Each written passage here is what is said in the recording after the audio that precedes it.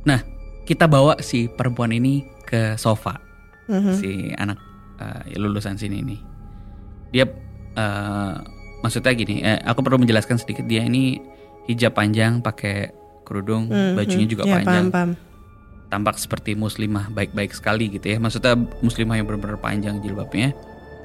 Karena aku takut megang segala macam, aku suruh teman-teman peserta lain, mahasiswa lain di luar untuk datang untuk ngecek gitu ya.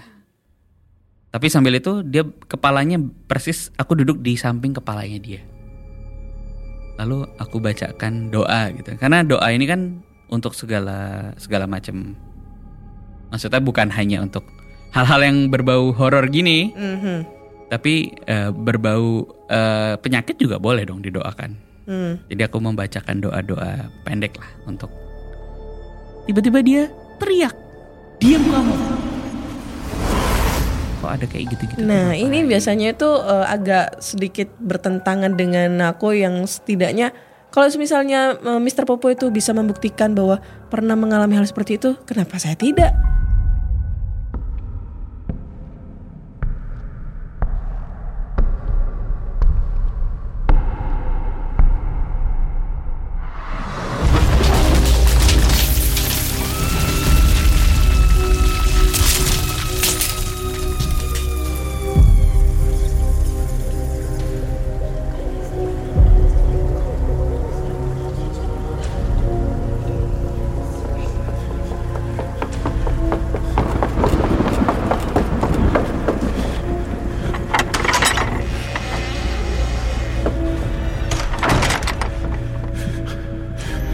Selamat datang di Ada Mereka di Sekitar Kita, di mana kita bakal ngebahas tentang dunia paranormal atau dunia yang tidak kasat mata.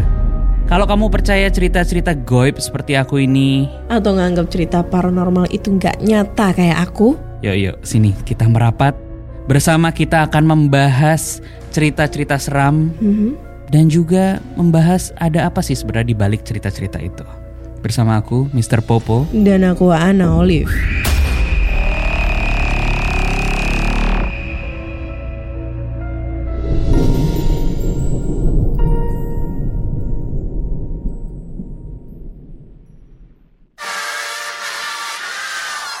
Hari ini di episode pertama kita bakal ngebahas orang. Orang. Ya. Orang apaan tuh?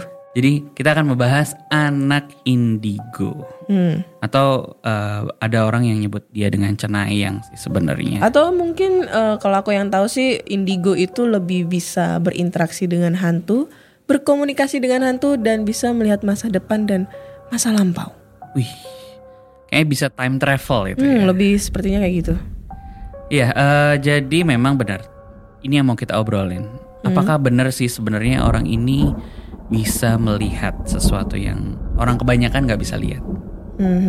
Mau percaya gak kayak gitu-gitu? Enggak dong. Serius? Serius banget. Karena aku udah pernah ngebuktiin dengan seluruh konten video aku yang explore tempat terbengkalai atau bisa dibilang explore tempat angker nih di lokasi itu tengah malam, dan membuktikan bahwa katanya sih ada hantu kalau kita datang tengah malam ke situ sendirian. Tapi nyatanya enggak ada sama sekali sih. Jadi sebelum kita bahas, kalau kita belum berkenalan sama penonton kita, pendengar kita. Iya. Oke. Saya sendiri Mr. Popo tadi kan udah kenalan sedikit. Saya seorang yang percaya. Tapi saya juga seorang kreator horor juga.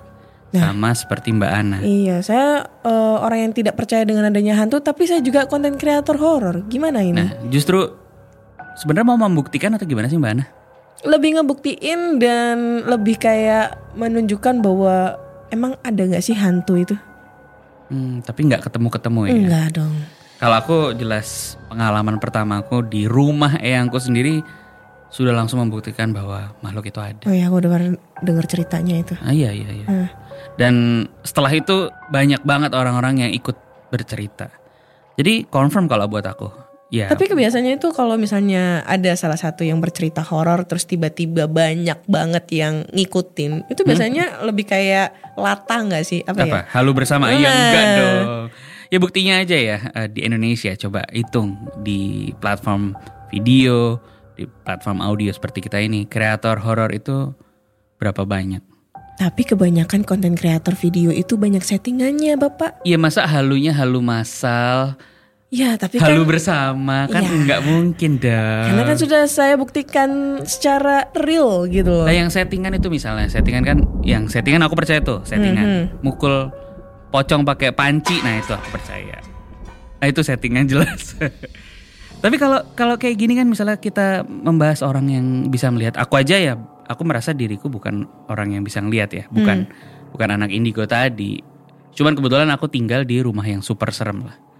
Kalau aku sendiri bercerita, wah aku ngalamin gini, kamu boleh nggak percaya.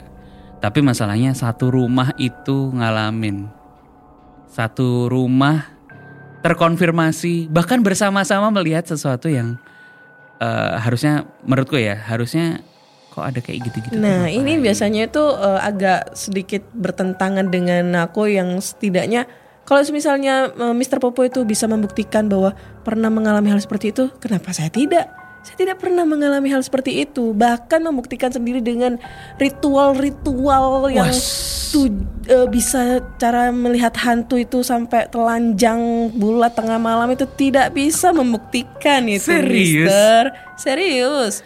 Jadi sampai di kesimpulan itu, kamu merasa mereka emang nggak ada? Nggak ada dong. Hanya karena kamu nggak bisa lihat atau emang nggak ada? Nggak ada. Menarik. Tapi sebelum kemana-mana nih, ada satu video yang bisa kita dengerin sebenarnya. Jadi karena video kan harusnya dilihat. Video apa tuh? Iya, makanya nih kita bisa dengerin bersama-sama. Oke. Ada seorang yang seperti kamu, namanya Maya Dayanara. Nah, dia ini orangnya kayak kamu banget ya, skeptis banget, nggak percaya banget, sampai akhirnya dia mengalami pengalaman-pengalaman yang goib. Serius, halu kali dia. Iya, coba kita dengerin dulu ya satu video dari ceritanya Maya Dayanara. Oke. Saya masih tetap nggak percaya gitu dengan adanya roh-roh lain di samping manusia atau di belakang manusia gitu. Akhirnya pada saat itu keadaan sendiri pun yang memaksa saya untuk percaya dengan hal itu gitu. Pengalaman gaib saya itu bermula pada saat saya berusia 12 tahun, di mana saya mengalami kejadian pada saat saya tidur. Saya mimpi dikejar-kejar orang besar, hitam, dan matanya merah. Dan saya di mimpi itu nangis-nangis, hingga pada kenyataannya pun mama saya bilang saya ngigo dan air mata saya keluar. Nah, saya sama mama saya diajak ke dokter karena saya ngeluh badan saya panas gitu kan. Dokter bilang ini anak gak kenapa-kenapa, cuman kecapean. Mama saya akhirnya manggillah orang yang bisa dibilang orang pintar.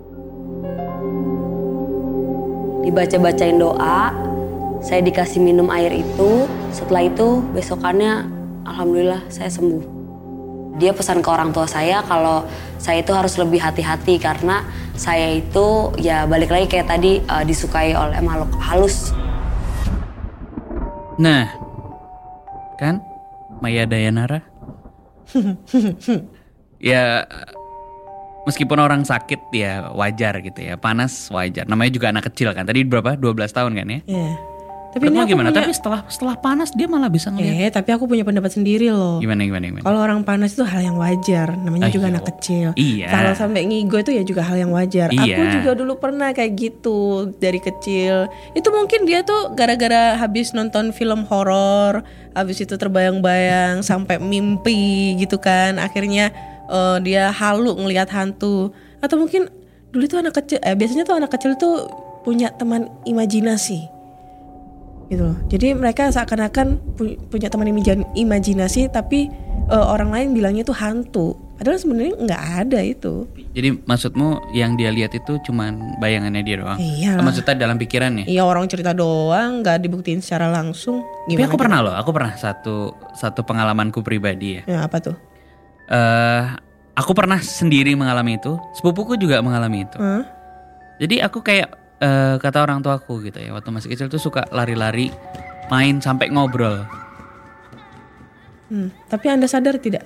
Dia kan masih kecil. Iya, makanya itu. Nah, tapi kan ngomong. Tapi kalau masih kecil itu biasanya kita tuh suka kayak ngelantur ngomongnya. Iya ngelantur iya jelas. Tapi kan kayak aku aja sekarang misalnya punya anak kecil 2 di rumah. Kan kalau nggak mungkin aku memperhatikan dia ketika ngomong sama orang ya kayak ngomong sama orang. Tapi kalau lagi main sama boneka ya kayak main sama boneka kan. Beda dong. Kalau si Maya Dayana kan dia sakit. Oke, terdiagnosa atau tidak maksudnya penyakitnya. Tapi setelah itu kan dia malah bisa ngelihat sesuatu yang Enggak lah, itu halu lah itu. Mungkin efek dari sakitnya kali ya. Karena emang sakitnya kan panasnya kan berhari-hari sehingga menimbulkan efek-efek imajinasi yang tidak terkontrol gitu kan. Sehingga dia mikirnya gue ngeliat sosok bayangan hitam tuh di situ kayak gitu-gitu. Tapi gini ya, mungkin kalau aku perlu memberikan statement pada diriku sendiri.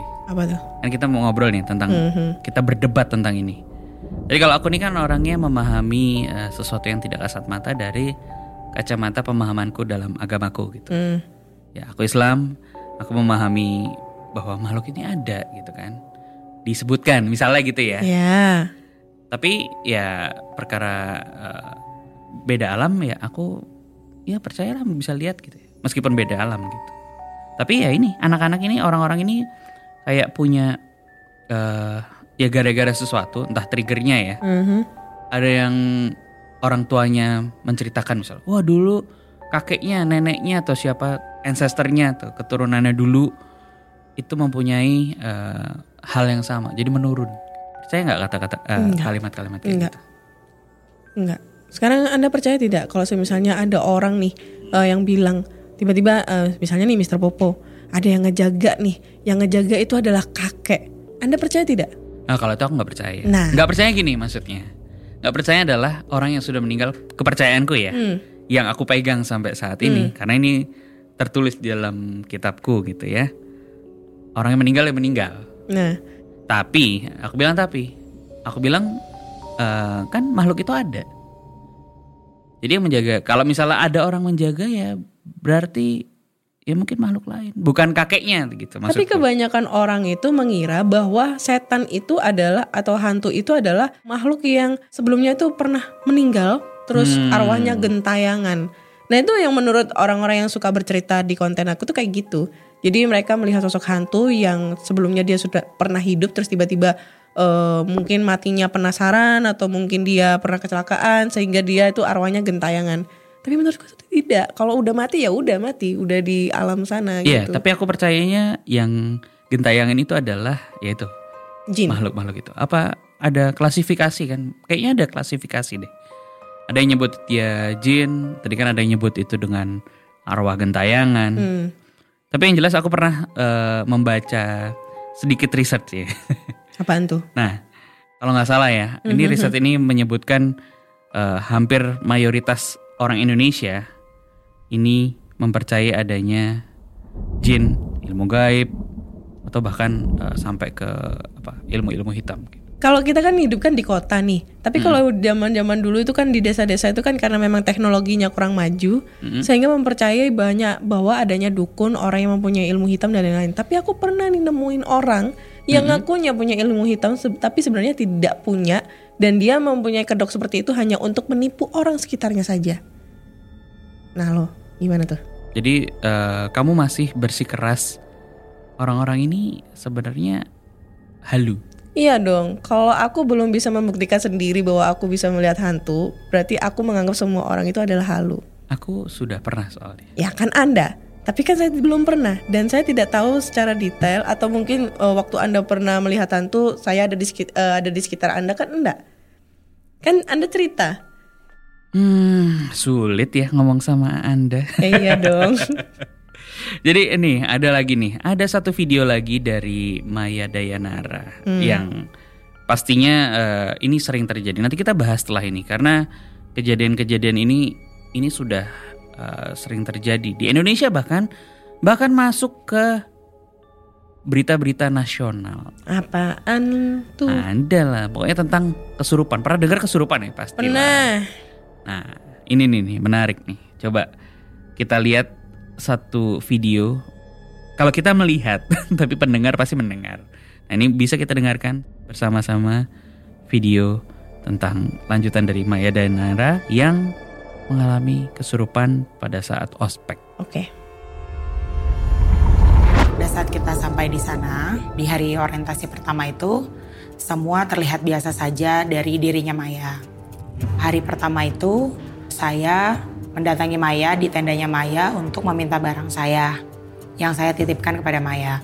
Biasanya kalau saya datang bertemu dengan Maya, Maya menyambut saya dengan senang hati. Pada saat saya menanyakan, Maya, barang gue di mana ya? Terus pada saat itu Maya perlakuannya berubah, emosian, marah-marah yang tidak jelas. Itu kali pertama saya melihat Maya begitu marah kepada orang, berbeda dari dia biasanya. Terus saya pergi dari tendanya Maya.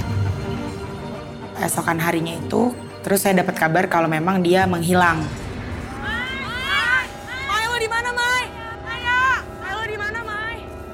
Setelah beberapa jam itu kita coba cari dan gak ketemu. Tiba-tiba ketemu Maya di kayak sebuah pohon besar gitu. Kayak lagi duduk terus kayak bersandar sama pohonnya gitu. Kayak orang aneh gitu. Pada saat ditemukan, kita bopong dia ke tenda. Yang kita tahu juga Maya itu orangnya rentan terhadap hal-hal gaib. Jadi pada saat dia ditemuin, kita langsung punya opini kalau memang dia ini kerasukan gitu.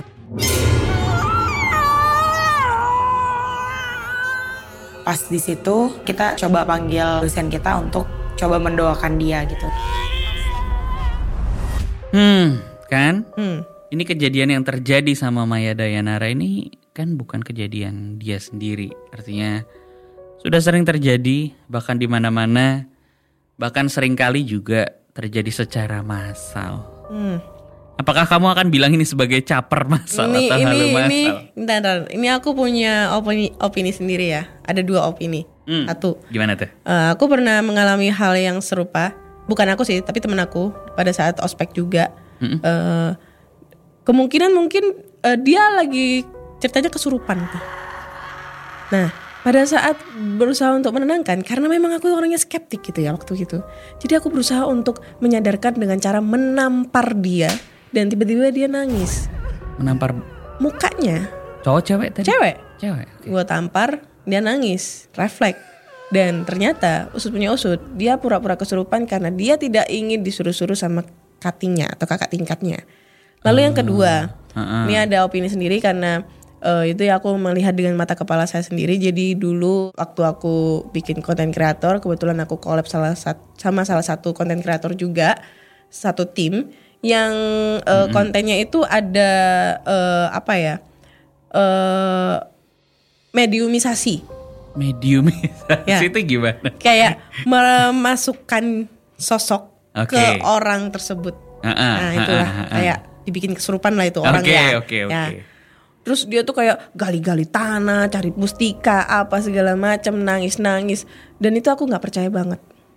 Dan itu nggak ketemu apa-apa juga? Enggak, karena dia bilang gini, kayak pernah nih aku disuruh, ini coba Anda pegang nih, ini disuruh rentangan tangan. Apakah Anda merasakan panas?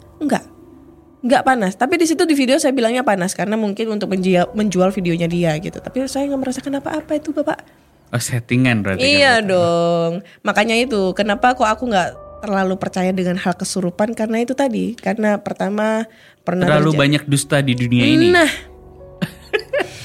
Tapi aku pernah ngalamin 2. Ini kaitannya sama video ini juga. Apaan? Ya kesurupan itu aku pernah ya. Ini aku nanti akan ceritakan 2 kejadian yang terjadi bahkan di depan muka aku sendiri. Oh ya? Apaan tuh? Jadi suatu saat aku di Solo nih, di sebuah kampus di Solo. Aku lagi mengisi sebuah sesi workshop. Oke. Jadi kayak gini nih. Jadi kita rekaman nih, buat yang lagi dengerin, kita lagi rekaman di sebuah meja. Kita hadap-hadapan sekarang antara aku sama Ana, kita lagi hadap-hadapan. Nah persis nih posisinya kayak gini. Jadi si perempuan ini adalah lulusan kampus itu. Nah, dia punya usaha. Nah ini dalam rangka mentoring sebuah usaha UMKM yang dari alumni situ. Ini di dalam kampus, di kampus FE waktu itu. Ingat sekali. Jadi giliran itu ada 6 peserta di situ di workshop kecil itu. Kita lagi diskusi tentang UMKM membahas digital marketing lah pada saat itu. Agak rumit ceritanya. Terus? Nah, lagi sesi gantian 1, 2, 3 gantian nih karena ada berenam. Sampailah di giliran si perempuan ini. Nah, perempuan ini tak suruh berdiri. Mbak silahkan giliran kamu mempresentasikan apa yang perlu kamu presentasikan di bisnismu. Dia berdiri, tiba-tiba dia diem kayak berapa detik gitu, 10 detik. Diem tapi kayak mematung. Diem doang kan? Dia mematung kayak tiang listrik. Tiba-tiba dia jatuh. Terus? Nah jatuh ini kan kalau dalam posisi berdiri harusnya jatuh kan terkulai gitu ya, kayak lemes. Jatuh maksudnya dengkulnya ketekuk misalnya gitu ya. Aku ngebayangin gitu ya. Oh iya, sinetron baru karena dia berdiri nih, kan dia posisinya berdiri. Nah dia jatuh persis kayak yang aku bilang tadi, kayak tiang listrik. Ini jatuh bener-bener tegak lurus dengan posisi muka menghadap ke lantai. Terus? Bam gitu. Wah kan kita kaget semua tuh. Wah kaget banget. Ya kita sangka kenapa dia black out atau dia grogi kah, atau bahkan kita mikir dia itu karena kita bangunin gak bisa dan dia kaku badannya. Lalu? Tak pikir entah stroke, jantung atau apapun. Langsung kita panik, panggil keluar, panggil satpam, panggil orang, minta tolong barangkali di sana ada UKS atau apapun lah untuk pertolongan pertama kan. Nah, kita bawa si perempuan ini ke sofa, si anak lulusan sini ini. Dia maksudnya gini, aku perlu menjelaskan sedikit, dia ini hijab panjang, pakai kerudung, bajunya juga panjang. Paham. Tampak seperti muslimah baik-baik sekali gitu ya. Maksudnya muslimah yang benar-benar panjang jilbabnya. Karena aku takut megang segala macam, aku suruh teman-teman peserta lain, mahasiswa lain di luar untuk datang untuk ngecek gitu ya. Tapi sambil itu dia kepalanya persis, aku duduk di samping kepalanya dia. Lalu aku bacakan doa gitu. Karena doa ini kan untuk segala macam. Maksudnya bukan hanya untuk hal-hal yang berbau horor gini, tapi berbau penyakit juga boleh dong didoakan. Jadi aku membacakan doa-doa pendek lah untuk. Tiba-tiba dia teriak, diam kamu, membentak saya.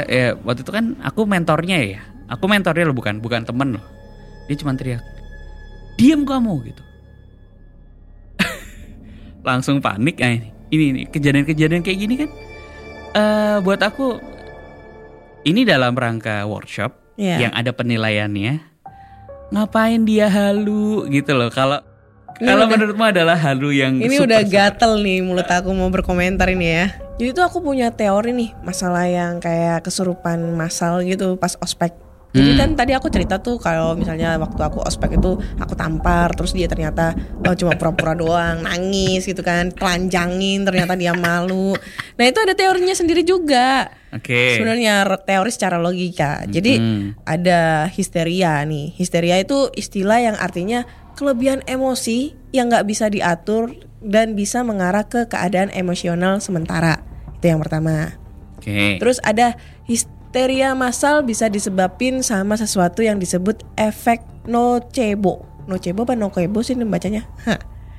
Mirip sama efek placebo. Jadi waktu kesehatan fisik atau mental orang kelihatan mendingan abis ngejalanin pengobatan placebo atau dummy. Jadi nocebo kejadian waktu sesuatu yang buruk terjadi karena seseorang mengharapkan hasil yang buruk. Nih pemikirannya yang buruk sehingga dia mikirnya otaknya jadi terganggu, sengklek gitu kan. Akhirnya kesurupan gitu kan. Pura-pura aslinya.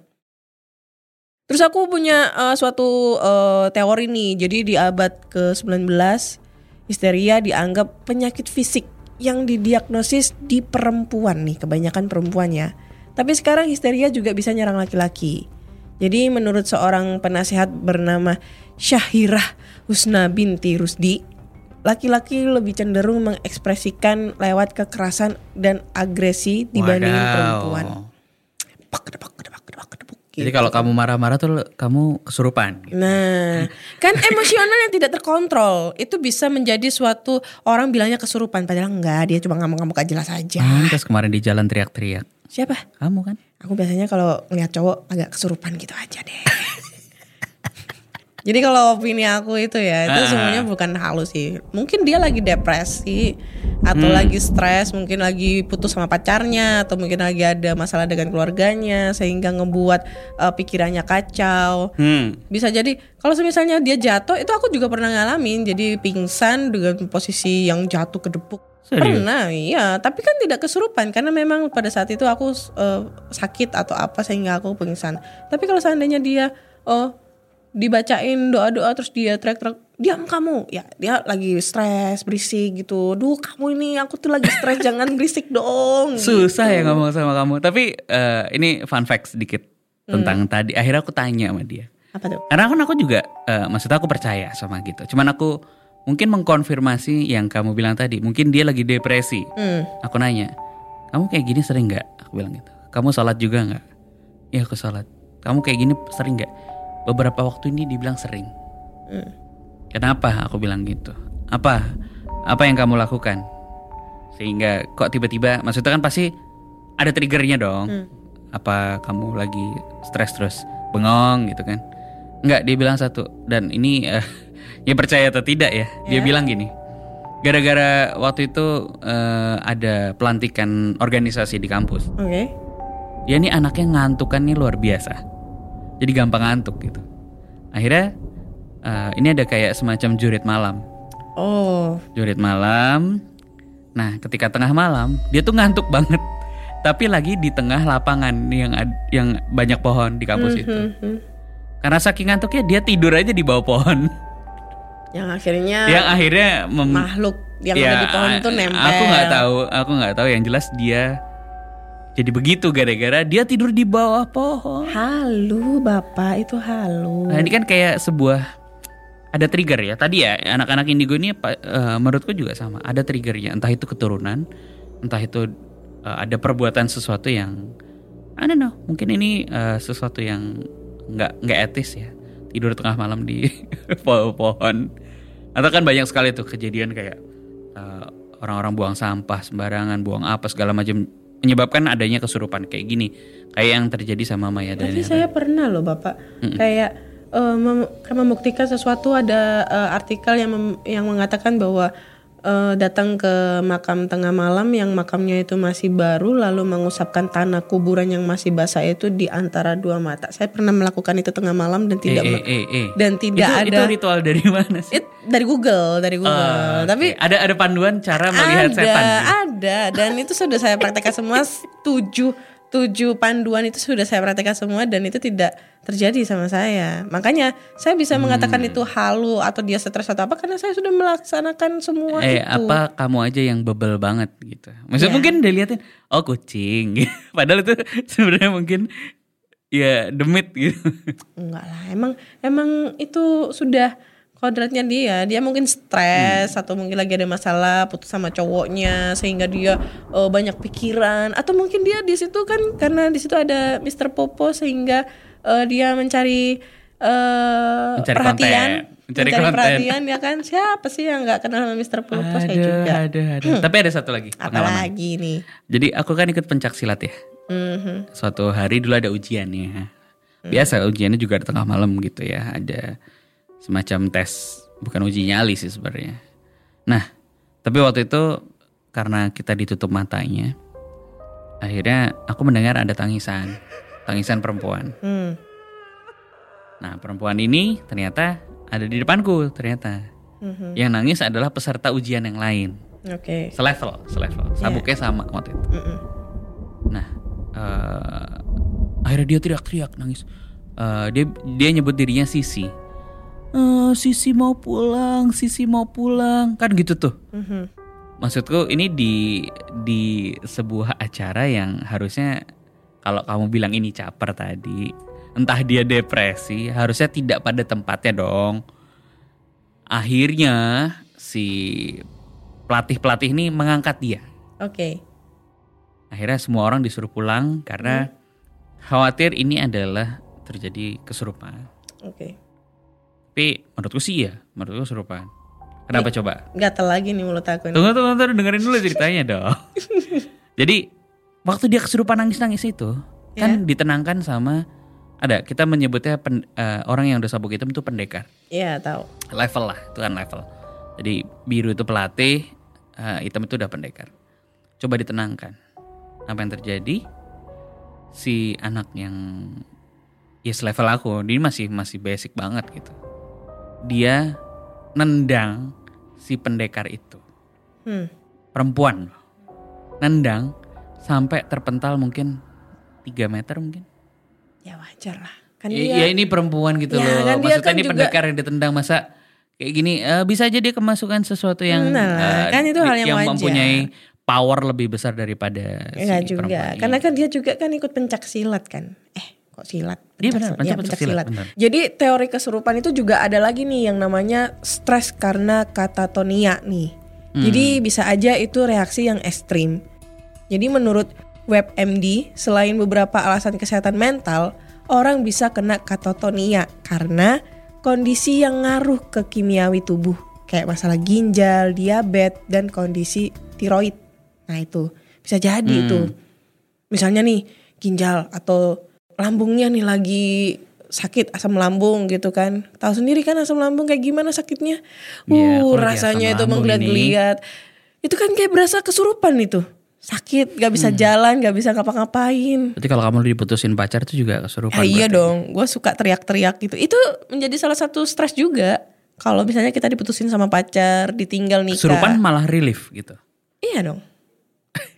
Itu kan cuma sungguh teori yang membagongkan. Enggak, aku nganggapnya itu kalau kesurupan kayak gangguan mental itu yang bisa ngebuat kita itu teriak-teriak sendiri, terus habis itu stres yang berlebihan, terus kayak ngelihatnya tuh kita itu kayak kayak merasa kita tuh kayak gak beraturan gitu loh. Jadi orang lihatnya itu kayak orang ini kenapa? Tantrum. Nah, saya juga ikut salah satu perguruan juga, bukan pencak sih, lebih ke karate ya. Dulu pernah ikut karate. Jadi ada acara untuk mengambil sabuk gitu ya. Salah satunya itu dulu tuh ngambil di ada lokasi kayak kebon, tapi kebonnya itu dibilang angker karena di situ ada banyak pohon kapuknya. Dan sama seperti kayak yang Mister ceritakan bahwa ada pada saat kita mengambil itu ada suara tangisan cewek yang kebetulan tuh ternyata tangisannya itu dari kakak tingkat. Nah, abis itu nyalur ke teman selevel saya yang tiba-tiba dia pura-pura kesurupan. Yang intinya dia pura-pura kesurupan itu supaya tidak disuruh-suruh gitu untuk mengambil ke pos 1, pos 2, pos 3 untuk mengambil sabuknya itu supaya tidak disuruh-suruh yang aneh-aneh gitu loh. Jadi ya itu tadi. Karena dia sama seperti ceritanya si Maya, karena dia tidak mau disuruh-suruh sama cuttingnya sehingga dia pura-pura kesurupan gitu. Jadinya kayak gitu deh. Wah susah emang, dari tadi berdebat sama kamu tuh melelahkan. Ya jangan berdebat sama saya dong makanya. Nah enggak, kan kita mau mencari kebenaran. Nah coba nih, Maya Dayanara ini belum selesai sampai di kesurupan ternyata.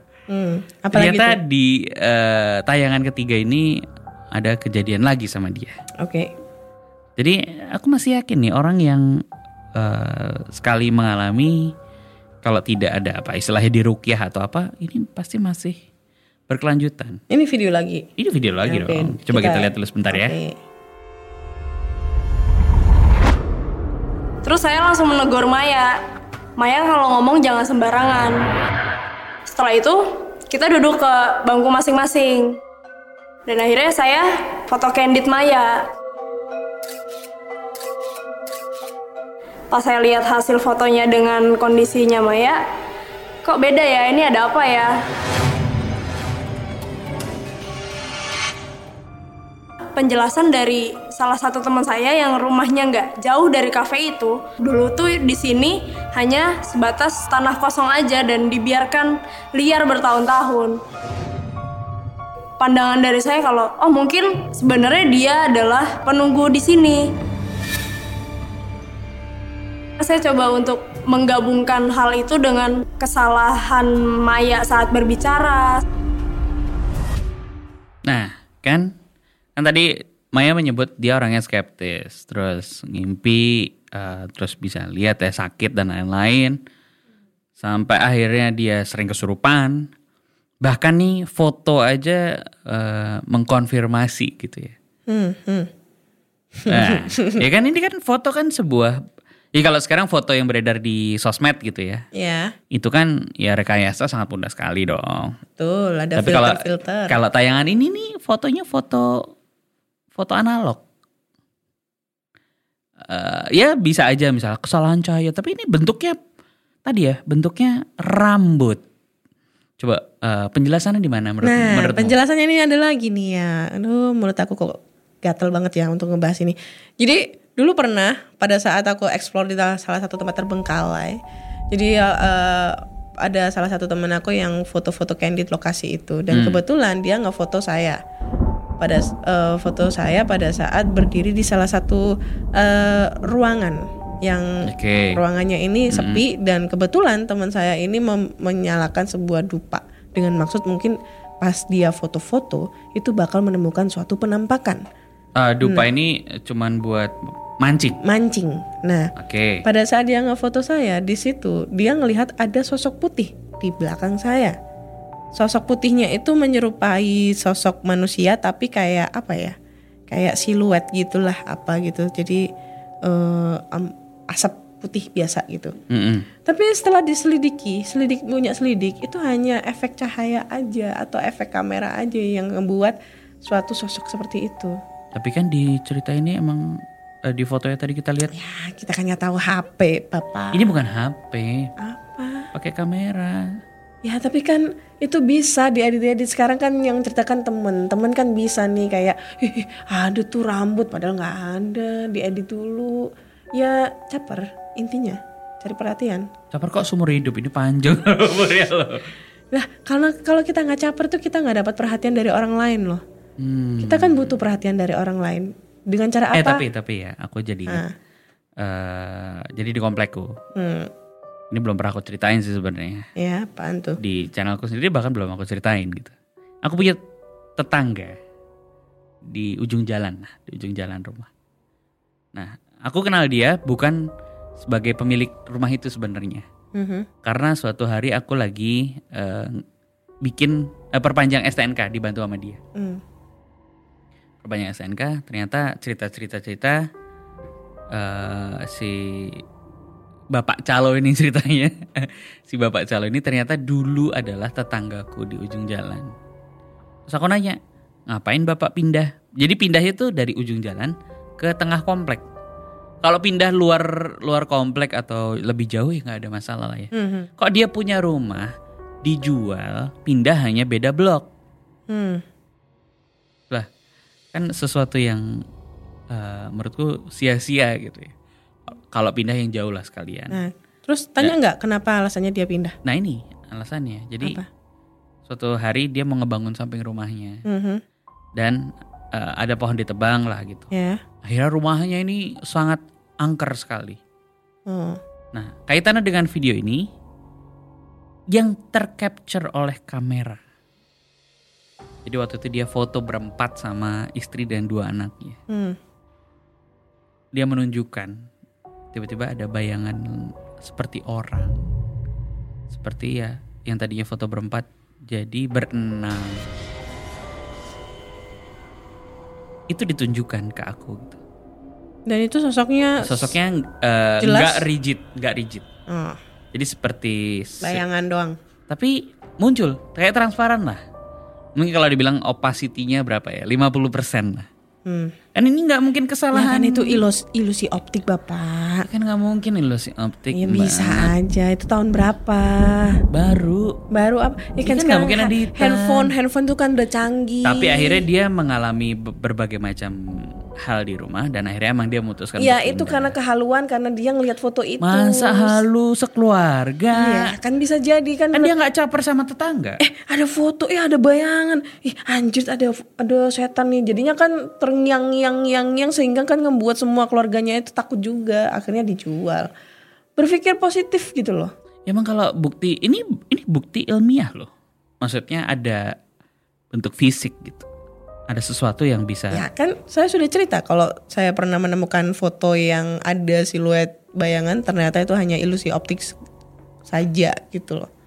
Kan bisa jadi karena itu kan bayangannya hanya berupa bayangan aja, tidak menyerupai sosok ada mata, kepala, hidung, mulut dan lain-lain.